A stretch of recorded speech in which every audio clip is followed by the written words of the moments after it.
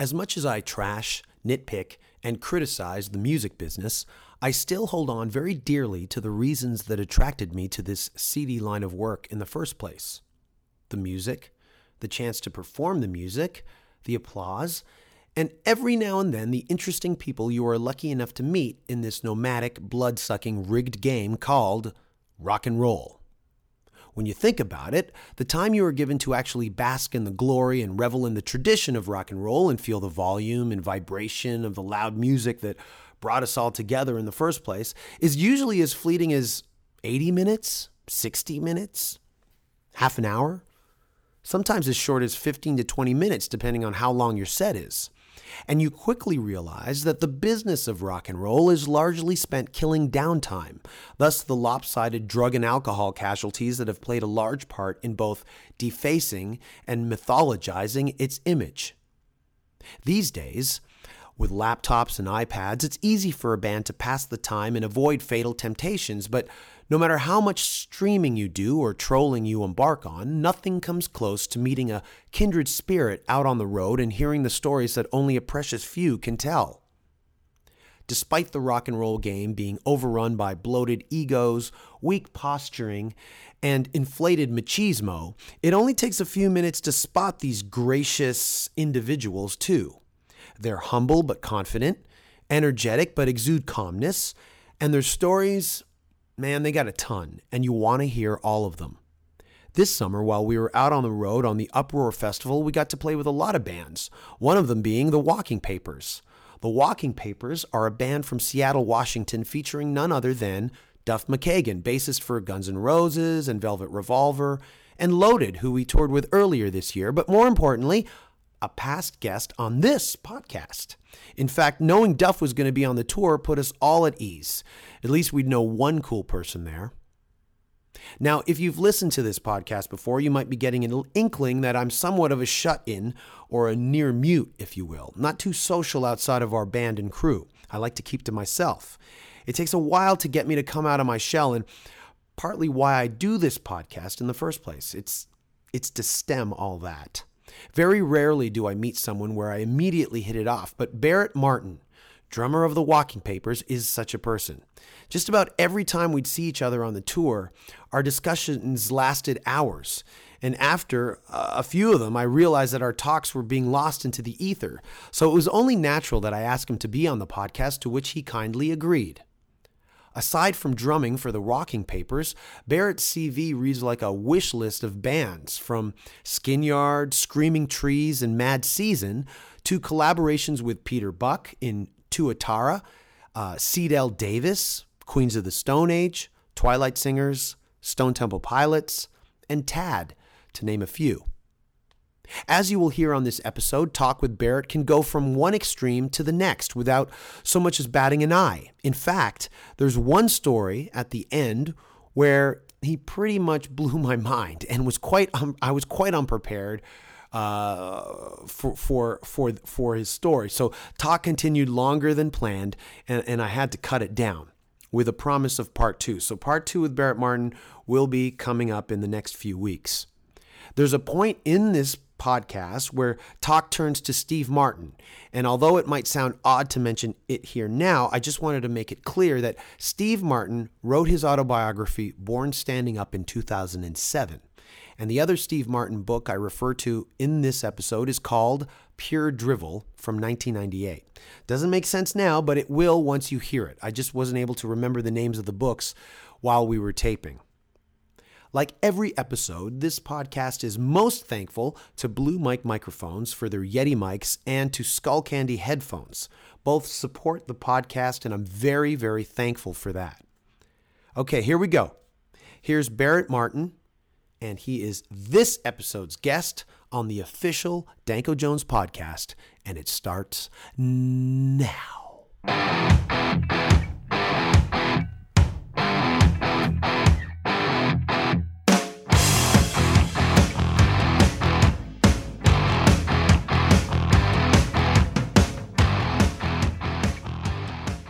Should we start our conversation by saying that we have these great conversations in catering, wishing that we had the microphones turned on?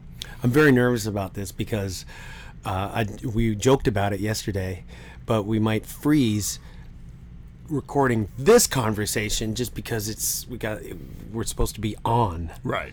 And there's something to be said about the cacophony of a catering area, and there's people around, and you just free form conversation. And but I've gone after our discussions. I've come back on the bus and just said, I just spent 3 hours with Barrett talking. Yeah. What were you guys talking about for like 2.5 hours? Yeah. Everything, and I can't remember anything. But yeah, there's just been some great stories lobbed over during our talks that I had to get you on the podcast. Oh, I'm honored to be here. And what you need to do is go to one of those spy shops and buy one of those little hidden remote recording devices, and then you'll get some great stuff. We had like a 90-minute talk about art. Yeah. And for you to procure a discussion about art from me, now that takes some doing, and you did it. We talked about it for 90 minutes. Yeah. Almost. Yeah. And it was the length of a standard college lecture. And when it was done, I was just like, well, there's a podcast down the tubes that we'll never hear, an episode.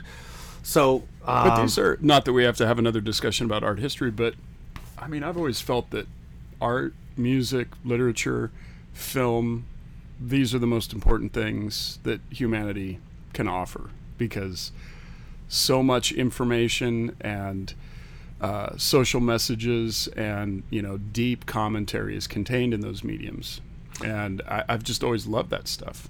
Now, I guess it'll be said in the intro and everything, but you are playing drums with your band, the Walking Papers. We're on tour together here for the Uproar Festival. Yep. But over and above that, I didn't know until yesterday. You told me that you do art as well. Yeah, and the way you do it was more interesting than most. How, there's a process or a certain way that you do your pieces.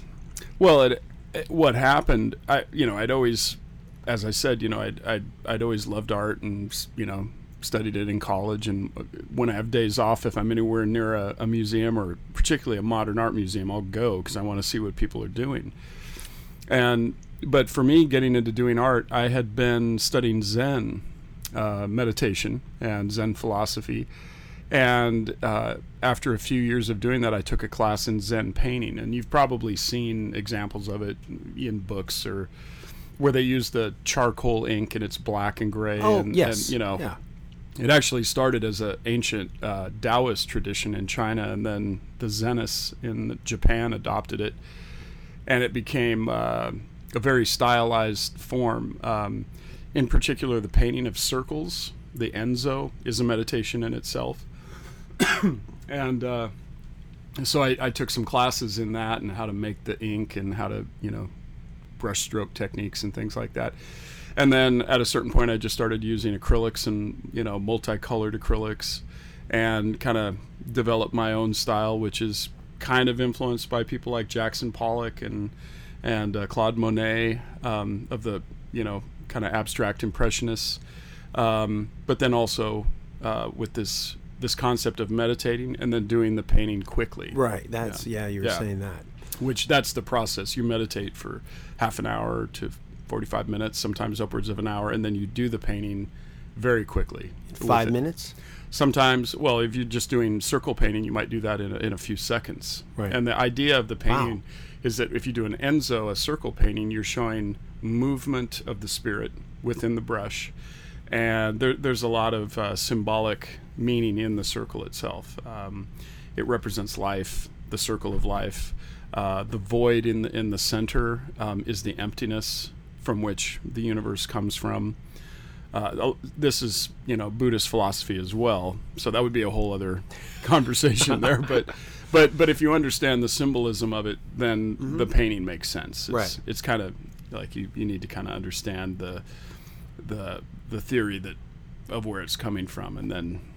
But at the same time, it's kind of like what we were talking about yesterday. You can see a piece of art and not necessarily know the history behind it, but it can move you. You can feel affected by it. And I was saying that very rarely, if ever, has that ever happened to me, unlike music, where you can just be dropped in on any era, any time, and you can connect with it on a spiritual, on a gut level. And I've never felt that kind of visual connection in art the way I have with music. Well, I think I feel it in music as much, if not more so, than in art, being primarily a musician. Yeah. And I also, I'm one of those people that I think of music as a mystical and spiritual process. Of course, there's socio-political commentary to be made, but at its core foundation, music is a rhythmic, melodic, vibrational art form. It's abstract because we can't see it, yes, unless it's written out or the medium of a CD or a piece of vinyl. But the universe is a vibrational place. It's constantly vibrating, and modern physics is proving this. But I think we as musicians kind of feel that automatically. You told me as well yesterday that I brought up Ravi Shankar, and then you brought up the fact that you opened for him with another band. Yeah, this was about 15 years ago, 96, 97, I think. I have this instrumental band called Tuatara, which I started with Peter Buck from REM. And we started doing it to do film soundtrack work because we wanted to do instrumental kind of soundscape stuff without having to think of pop songs. And so we made a couple albums for Sony, and they did fairly well. We toured and we actually did do some film soundtrack work. And which films? I did a film called Lush, which starred Laura Linney and Campbell Scott. It's basically about a couple alcoholics in New Orleans, but it was an art house film. These are not like major motion pictures. I've seen the video box in the video store. Yeah, it's kind of a jazz soundtrack for that particular one. And then we've had songs in TV shows. We had a song in Sex and the City, and just like cues basically.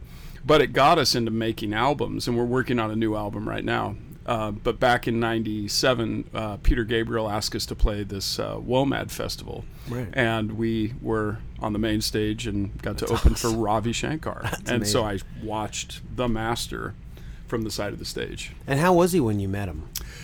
It was just a formal, shake hands and kind of a meet and greet kind of thing. But he was very gracious. He did radiate an energy of calmness and serenity, and very, very dignified, elegant man. And it was right around that time his daughter Anushka was playing with him, and she's kind of the heir apparent of that legacy. So they played as a duo, and they had a tabla player and I think one other and a harmonium player, I think. But when you watch a great master like that play and you're in their physical presence, it changes how you think about music. And I think in that same conversation, I brought that. Yeah. The fact that you are loaded with all this pre-information about this person, that it plays a part in how you view them and how you're affected by them. Right. When you're in their presence. Right. I mean, I've been in the presence of people that were very famous, and you walk away going, man, I could feel his energy. It was right there. But maybe it's because I've been seeing two-dimensional pictures of them for like my whole life or something. Right. Yeah, your mind is loaded up with all these photographs and these internal stories that your mind has created, which, as we know, being in rock and roll, all that stuff gets overblown and mythologized. And like, I was there when that happened, and that's not what happened. Yeah, for sure. But I would think, someone like Ravi Shankar, and you can argue that, classical East Indian music is a little more spiritual than, the average 4/4 rock song that we all engage in. I think maybe that lends itself to some sort of extra layer of aura. Well, you have to even take into account the fact that something like classic Hindustani Indian music is built to where the ragas come from. The times of the times of the day that they should be played. The scales are different going up than they are coming down. and they sometimes correspond with spiritual or emotional parts of the body. Same thing with the tals, the rhythms, the way that they affect consciousness, the speed and the tempo of the tals. I mean, these are deep spiritual, classical forms of music that go back, in some cases, thousands of years. Well, from classical East Indian music, I take with the contemporary music I listen to, when it comes to the times of the day that you listen to certain ragas, I apply that to my music listening with my bands that I listen to and I like. You know, I like the only time I can listen to reggae music is in the morning. Yeah. You know, the only time I can listen to like dark, hard, eerie, almost ambient music is at night. Yeah. You know, that applies as well. You know, speaking of reggae, I'm not real knowledgeable about it, but I'm one of those people that absolutely loves Bob Marley. And the reason why I do is because he was a great songwriter. I love his songs. And I understand a little bit about how, you know, where the reggae, this is an interesting thing. Did you know that back when reggae was first emerging, there was a radio station that was broadcast. I think it was Radio America was broadcasting, and they had to triangulate and bounce off the atmosphere, so that when it would hit the radio stations in Jamaica, it had a pulse to it. Like the way they would receive it had this pulse to it. And at the time, the music that was being played was jazz, you know, bebop jazz, and you know, music that was popular in the 50s and 60s. So when you heard that music over the radio in Jamaica, it had a pulse to it. And that's, the ethnomusicologists say that's how the feel of reggae began to develop. Oh, wow. Is that pulse, they're listening to American jazz, but with this backbeat pulse to it. Oh, wow. I did not know that. It's Barrett. And when I was taught this in school, I was just like, wow, that's amazing how technology and the atmosphere affects how we perceive of music. Did you take a course on world music? I have a master's degree in ethnomusicology. Oh, so you took a variety of courses over a period of years. yeah. Over and I actually taught. I taught ethnomusicology and, you know, cultural anthropology in college. I was an adjunct professor for about 3 years. Oh, so I just took a world music course. But even one course, it's amazing what you can learn. I mean, you know, or that the steel drum in Trinidad was a direct result of 50-gallon oil drums that had been. They used Trinidad as a garbage dump to dispose of oil drums during World War II. That's where they would leave the empty drums. It was an oil depot as well. And the locals figured out how to make it into an instrument. And now we have soca. That's right. Or great. Right. But that's an amazing story. I didn't know that either. And we're on tour with Jane's Addiction, and when they play their finale, Jane Says, Stephen Perkins comes out and plays a steel drum, which is a huge part of that pop song. The big circle. The circle is completed. Right.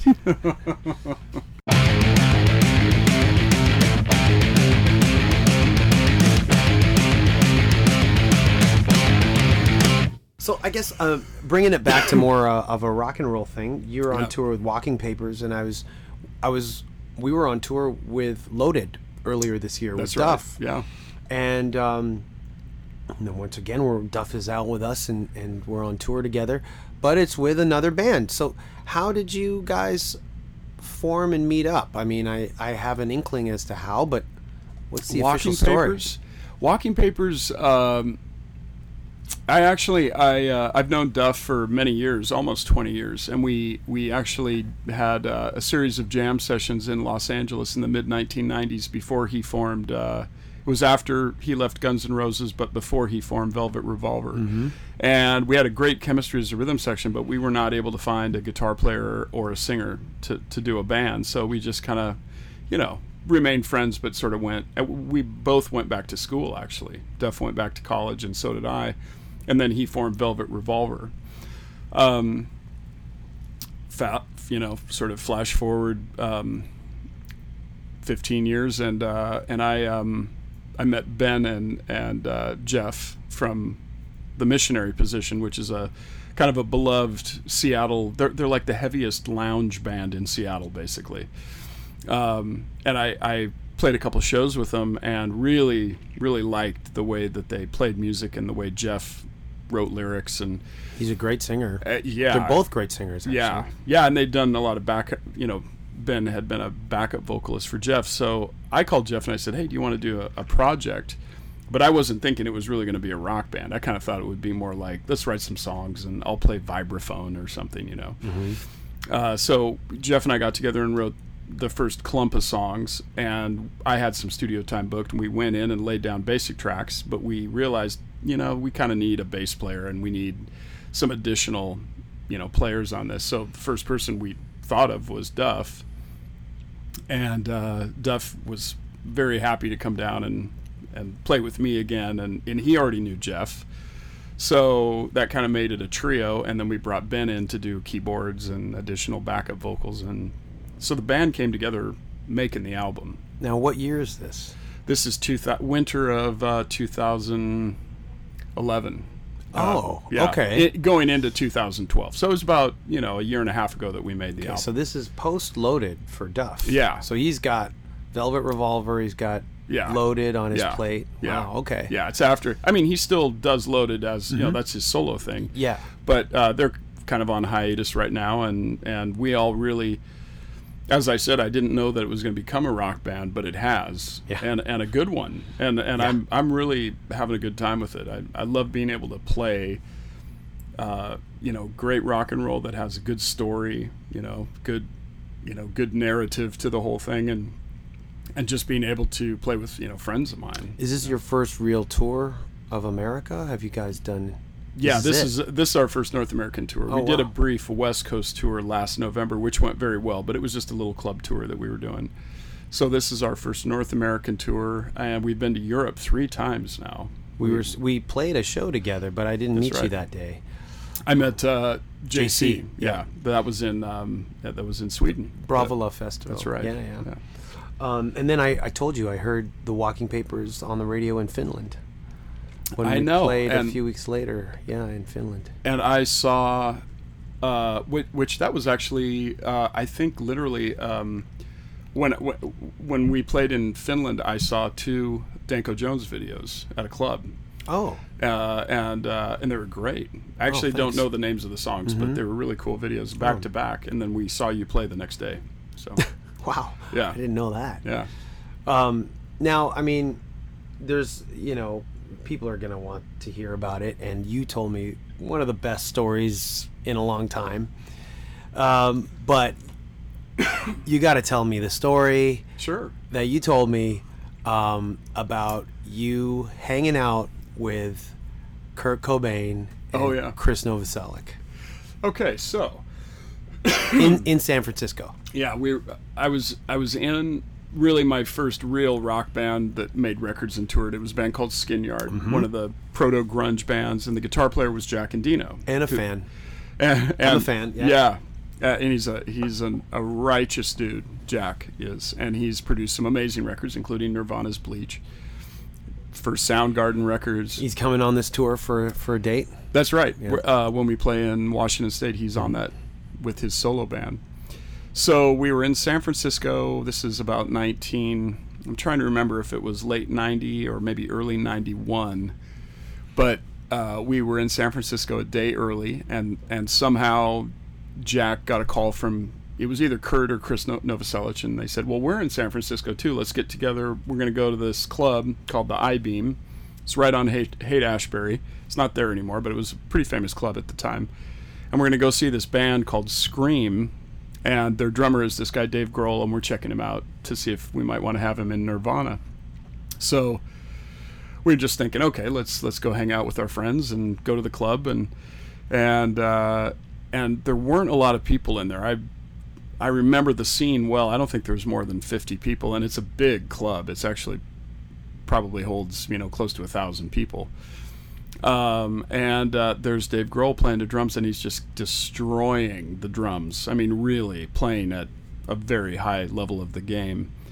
And I leaned over to Chris, the bass player, and I said, you better get that guy in your band before somebody else does. And everybody kind of nodded like, yep, that's the guy. So I think shortly after that he was offered the gig, and they went to make the Nevermind record. So, and everyone knows what happened after that. Yeah. That's a great story.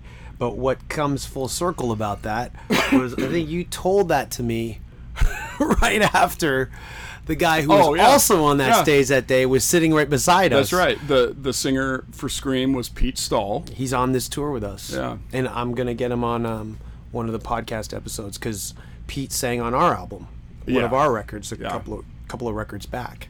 And I, over the years, had done some recording sessions with Pete with his band, the Earthlings. Yes. Which was based in Joshua Tree at the Rancho de la Luna studio, which is where Josh from Queens of the Stone Age does the desert sessions. Dave Ketching. And Dave Ketching is the owner proprietor. Mm-hmm. And so I've played on 2 or 3 Earthling songs, and I believe a couple of them made their actual album, but I don't have a copy of it. So, right. Yeah. I realized, I think after I met Pete for the first time on this tour, that I'm wearing a jean jacket with his band's patch sewed onto it. He hasn't seen that yet, but he had a band after Scream called Wool. Yes, my old band played with Wool. Yeah, way back in the day. Yeah. And when Pete came down to record the song on our album, I brought that up. I don't know if he was being nice, and we'll find out soon enough. But he'll have some good stories to tell. But he goes, "Yeah, I remember you," or something like that. I'm like, "There's no way, Pete. It was one show, and maybe we made that big of an impression on him." But I definitely remember playing with Wool. In Toronto, it was great, and I loved Wool. Yeah, Pete has a great voice. I mean, it's a unique. You kind of recognize it when you hear it. Yeah, and when he came down in the studio, and he, really quiet guy, obviously, and when he started singing, me and the producer of the record, Nick Raskulinix, we looked at each other and we were just like, fuck. Because he had done a Goat Snake record, and he had suggested Pete to me, and when I heard his name lobbed out there, I was like, fuck it, you know Pete Stahl, so it was nice to do, and we did it at Dave Grohl's studio, 606. So and the one in L.A. Yeah. So it was kind of a nice circle. And then, speaking of Dave Ketching and Josh Homme, John Garcia's on the same track. Right. So there's a kind of another circle. Yeah. But I was telling you got to get out to the Rancho in Joshua Tree, because that studio is. A lot of people have made the pilgrimage out there because so many great, people and albums have been made at that studio, and it's surprising when you get there, because it's just in this little ranch house. It's not a huge fancy studio, but it's got a vibe in there, and there's Joshua trees everywhere, and it's beautiful. Our drummer on this tour, Rich, Yeah. His old band recorded there too, so Yeah. he knows that studio. He likes that place a lot. And you're not the first person to tell us that we should go there and record and catch the vibe. Yeah. But yeah, maybe. But it was nice. It's nice to know that like Pete is on the tour as well. Yeah. It was nice to know that you guys are on the tour. Yeah. It was kind of, we were like, all right, well, this is going to be fun, like knowing you guys were there. And of course I just met you here, but the fact that Duff is in a sense vouching for all of you guys, and I was like, all right, this should be cool, and it certainly has. So, and another thing it's kind of special for me is that it was 20 years ago in 1993 that my old band Screaming Trees opened for Alice in Chains when their Dirt record came out, and we did it was almost a year, I think it was 8 or 9 month world tour all over Europe, North America, and we went on after that to play other parts of the world. But that was a real powerful year because it was their breakthrough year with the Dirt album, and our album Sweet Oblivion had come out, and and then 20 years goes by, and we've lost a few people. We lost Lane Staley and other people, but if you're in this business for 20 years or more, you kind of look around and you see who's still standing, and they usually have some real character that they've developed over the decades. A lot of life experience, a lot of musical experience. People have gone on to do other projects and work with different people, but I'm in my mid-40s now, so I don't feel old, but I don't feel like I did when I was 24. But I like being this age. I like seeing my peers and seeing how they've done and what they've learned and just that world experience that comes from that. And they're headlining this whole festival. Yeah. So they've actually gained ground. Yeah. And they sound killer, man. Their live sound, their show is amazing. Yeah. One of the best parts of this tour is the catering. It really is good food consistently every day, 3 times a day. Those people work so hard. I mean, talk about getting up early and having breakfast for a crew of 250 people, which leads us into another subject, the art of cooking and just in case we don't touch on that. We have to, because how did we get into that? What was the well, I mean, if you're gonna sit and have a discussion with me for over a period of days for more than an hour at a time, we're gonna touch on Three's Company. That's right. Which is my favorite TV show of all time. I grew up on it, through 2 Mr. Ropers. Yes. So yeah, I mean, after like Kiss, it's Three's Company. Like in terms of like pop culture isms that kind of almost mold me and define me. Yeah. I was the guy who was on the forums when they were releasing each season every 6 months on DVD. Yeah. Checking in when that release date is. Yeah. Like, I'm one of those dudes. So yeah. It's classic. It's a classic comedy show because it's always, if you watch the arc of any given show, it always starts with 2 people having a conversation, a third person overhearing the conversation but totally misinterpreting the meaning, because there's always it's loaded with innuendo and references that if you didn't know the context of it, you would assume something totally different. Yeah. So almost every show starts off with the triple misunderstanding. Yeah. Hilarity ensues.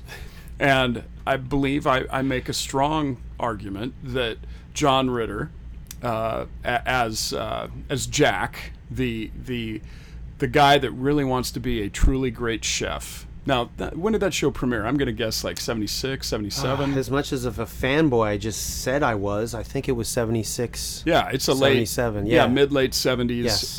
It's in California, so the food and health craze is just starting to. That's where it started in the United States. I see. I didn't know that. It's in L.A. Yeah, it takes place in L.A. Yeah, and so I make the argument that that John Ritter as Jack the chef is the vector for the celebrity chef movement that would happen 25 years later in the United States. And when you brought that idea up, I didn't argue it. I really feel that show really kind of, I mean, I was just a kid then, but I didn't know that eating was something to be, precious about, and there's like there was like a hierarchy of eating, and it made me aware for the first time that there's such thing as fine dining and fine restaurants. Right. And when I think about it, when a movie scene is set in a fine like dining restaurant, when the actors are all dolled up and something's about to happen there,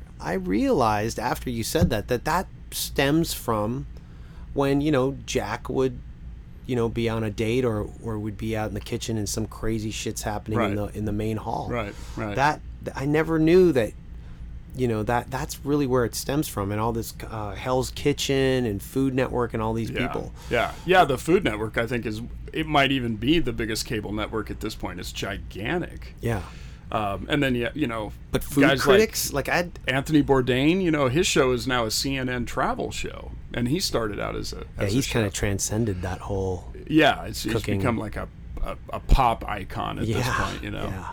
But I think the good thing about the cooking movement is that prior to that, good food and good eating was kind of rarefied to the elite that had the money to do that kind of thing. Now people learning how to cook in their homes, like really cook, people can have good food, and they have a knowledge of it that they didn't have before. And it's interesting that was kind of like the character they wrote for this kind of like, because obviously it appealed to a demographic of like 18 to 30-year-olds, I'm guessing, like a young crowd, right? Yeah. And the fact that this was the character's makeup, he was a cooking school guy into a chef. It was just so odd. And then the girls that he lived with couldn't cook. They had no background in cooking. They surrendered to him. Like he was he owned the kitchen, which was a kind of a flipping of roles way back then. And here's another thing I just thought of. The whole premise, another ongoing theme of that show, was that it was assumed that Jack was gay, which was the only reason why Mr. Roper let him live with two girls that he wasn't married to. Right. Of course, on the show, he's not gay, but he has to play the part of being gay, which again, this predates by 25, 30 years. Even the discussion of... the gay rights, the ability to, now get married, to a partner of your choice. So the archetype of Jack, the supposedly gay chef, I mean, that predates two huge social movements in the United States. Yeah. So, I think it can be said that comedy is one of the... I should have listed that in the beginning as one of the great art forms of a way to pass on information and intelligence and insight. But of course, humor is, that's such a great medium for that, because people love to laugh. They want to be in on the joke, and then the joke makes them think, like, oh, okay, here's what's going on. And when you look back on those old episodes, it is dated. It's like 30 years old. The way they dealt with, the gay issue. Right. When Mr. Roper would like hold up his pinky and just go Tinkerbell and stuff, and just his viewpoint. I think people today really have this disconnect with how it was. Things move so fast that they forget that, you can't expect what happened 30 years ago to fall in line with how we all think today. It was because of those images and those shows that paved the way for how we accept the gay and lesbian community now, the way we do. And that right there is the argument for liberalism versus conservatism. Literally, from a philosophical standpoint, the conservative philosophy is to not ask questions and to just take the status quo as it is and believe that is the only way that things can be. The liberal philosophy is to push forward socially, economically, intellectually, artistically, and try to see, what is the next thing, because it's got to be better than what we're stuck in. Right. And so the art forms they're the spear point of that. Music is clearly art and film, but I think well-written TV shows, good comedy totally like you said, it breaks down laughing breaks down a lot of barriers in a way. But totally. And I think it's important to think of, because we live in this politically polarized world that's you're either a liberal or you're a conservative. But instead of thinking of it as a political spectrum, think of it as a philosophy. Conservative philosophy gets stuck. It's kind of stuck in the mud. It doesn't think what else is possible. And the liberal philosophy looks at all possibilities and asks questions. And it's in the asking of questions that evolution takes place. How do we take what we just discussed and bring it back to what we were discussing yesterday? about art history, because we know how much you love to talk about. Oh yeah, comedy. That's right. We were talking about George Carlin and oh my god, the great comedians. Louis C.K. This episode is just kind of glossing over hours of the discussions that we've had over the last kind of couple of weeks on this tour. You know what who we didn't talk about yesterday, but it's important. I'm old enough that I was growing up when Richard Pryor was the biggest comedian in the world, and also George Carlin and Steve Martin, for that matter. When I was a kid, Steve Martin was he was doing stand-up routines and releasing comedy albums. I wish he still did it. Yeah, it was good stuff. Yeah. But actually, Steve Martin's he's a classic Renaissance man. He's a comedian first, and then he became a novelist and an actor, and he's an incredibly good banjo player. Yeah, I think he's been nominated or won some Grammy. Yeah, for that last album, and he has one of the largest art collections in the world. Yeah, he's a super art collector, and he's knowledgeable about art. Like he can speak fluently about periods of time, and Have you ever read some of not the more of his comedy books? Have you ever read any of that stuff? Well, yeah. When I was a kid, I had all of them. Yeah. Oh, like Cruel Shoes and stuff? I had Cruel Shoes, and Comedy is Not Pretty. And, Comedy's Not Pretty. But the books that he Cruel Shoes. Oh, man, I'm totally back in high school right now, but okay.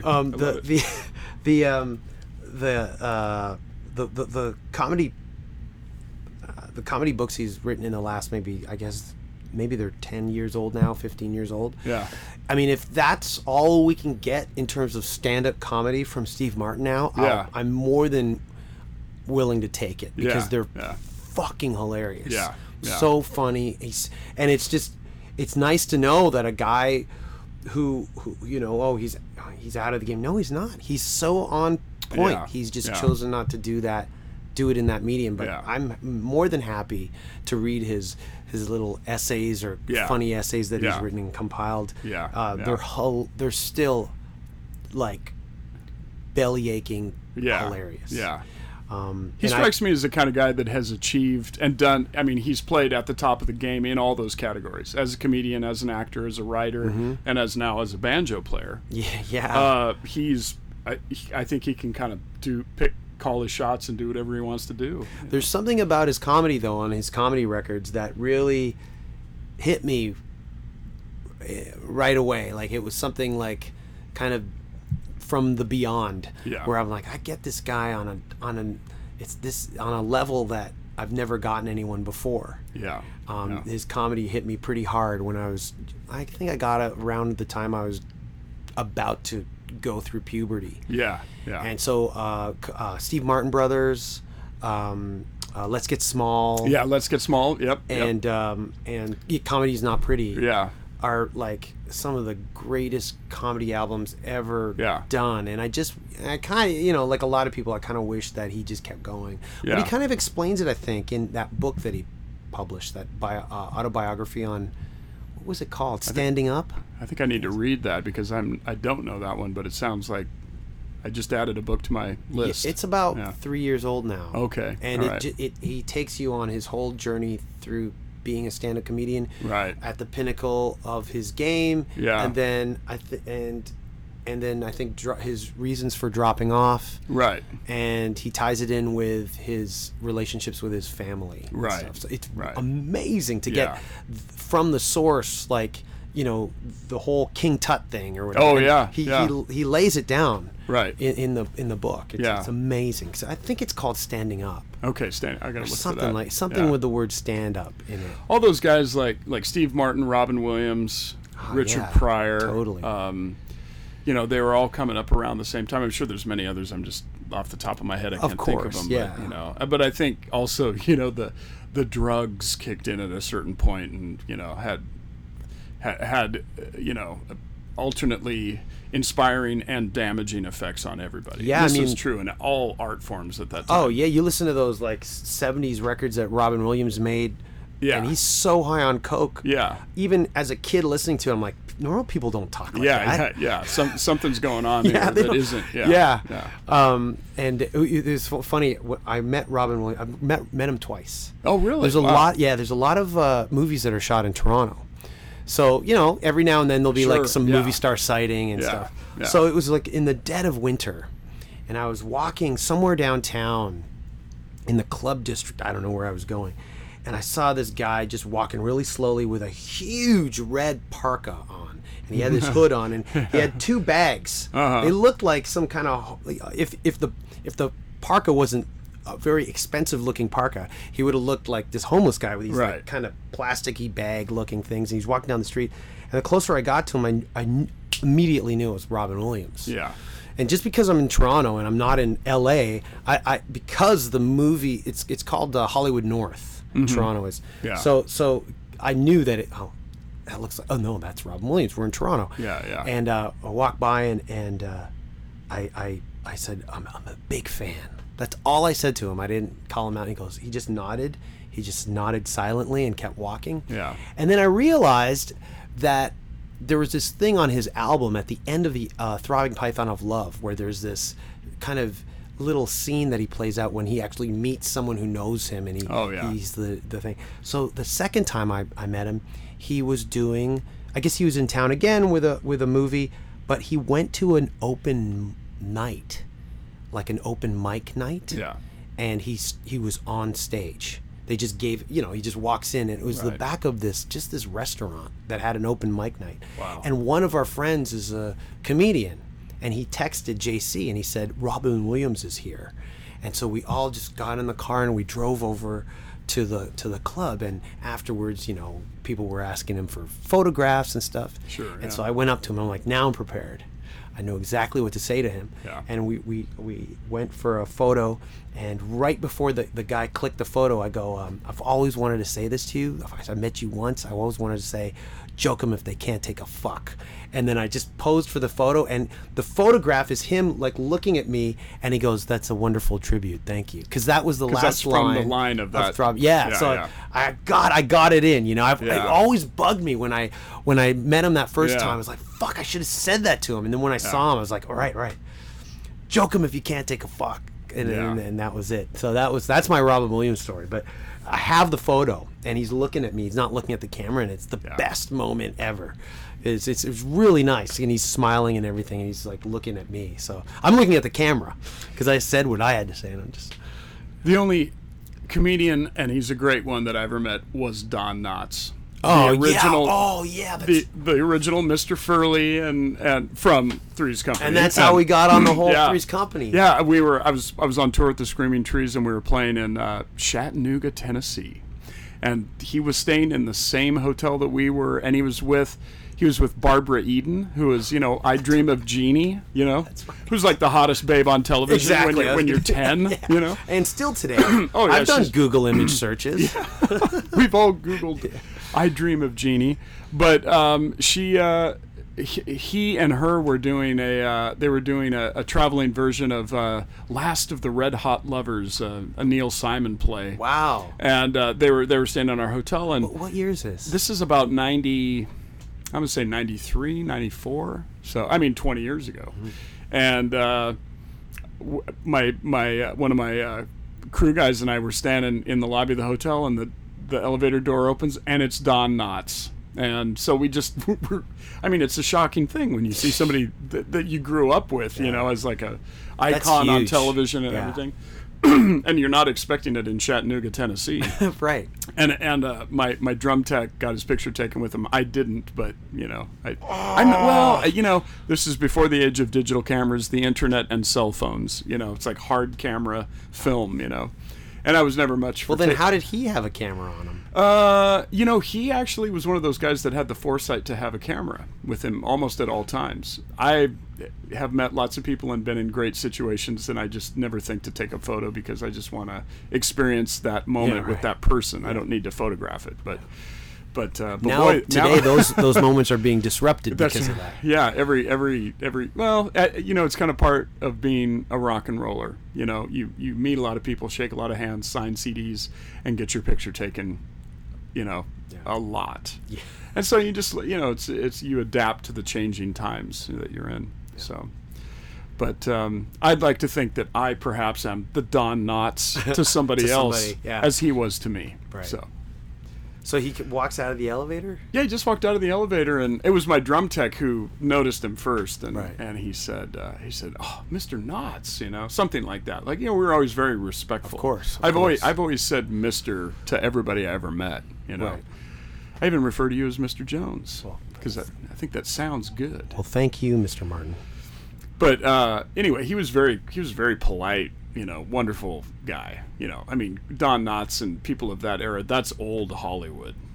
Oh, yeah. It's like classic, classy people, great actors. Yeah. Very different from what Hollywood passes off today. Yes. As an actor. Yeah, yeah, right. So, Anyway, I've had a few moments like that where I met people that... Did Barbara Eden come out? No, after? she wasn't. I think she was already, down at the theater at the local playhouse or whatever. I didn't get to meet her. The only other person that I've met in my life that really, I was pretty amazed when I met him was Fidel Castro.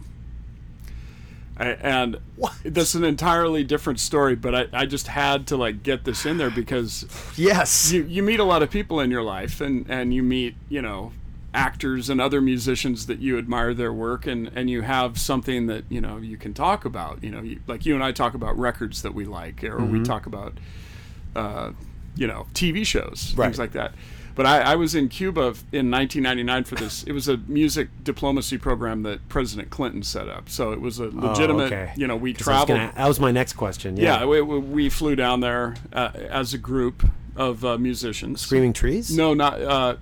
It wasn't by band. It was more like you were selected by artists. So some of the people on the plane were Burt Bacharach, Bonnie Raitt, the Indigo Girls, Michael Franti, myself, Peter Buck from REM. Oh, so it was that project. Yeah. Okay. But they didn't send entire bands. They would just send people, individuals that, we had to be interviewed, and they wanted people that had good diplomatic conversational skills, and maybe a little bit of a Spanish language ability, which I can kind of understand and barely speak Spanish, but enough that I could get by in Cuba. And Bert does, I guess. I don't know. Bert probably could afford to have an interpreter with him. Right. But it was a really and people from Europe as well, like Paddy Maloney from the Chieftains, Andy Summers and Stuart Copeland from the Police. And you were all in this plane? We're all on one jet that flew from Miami down to Havana, and we spent a couple weeks down there working with Cuban musicians, writing songs and recording them as a project. It was a exchange program. It's amazing. The Baltimore Orioles baseball team also came down and played the Cuban national team. That's so random. So, but there were one of the things that I think is important about being an artist is that it's the artists that go in and break the ice and start to create dialogue with the people. And if you know anything about Dizzy Gillespie, the great American trumpet player, he did that with his United Nations band, where he went around the world and played every capital of almost every major country in the world and took music to people. And there was an ambassadorial kind of thing going on with that. And the U.S. State Department still has a program like that, which I think it's mostly for jazz groups that they do that. They send them around the world. But in this case, they sent down rock musicians and singer-songwriters, and we worked with these Cuban musicians. And the last day before we left, we were summoned to the palace or whatever they call it.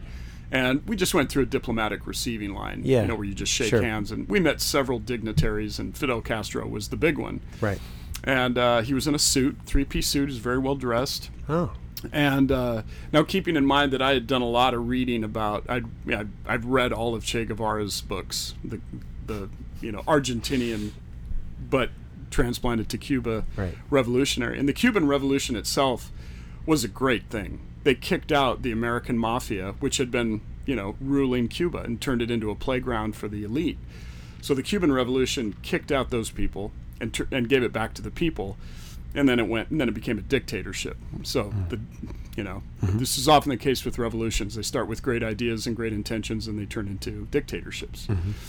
But that all being said, I was there representing the United States as a musician, and I met Mr. Castro, and I said, Cuba is a magnificent country with certainly some of the best musicians in the world, really, and that is true. The Cuban musicians are amazing how good they are.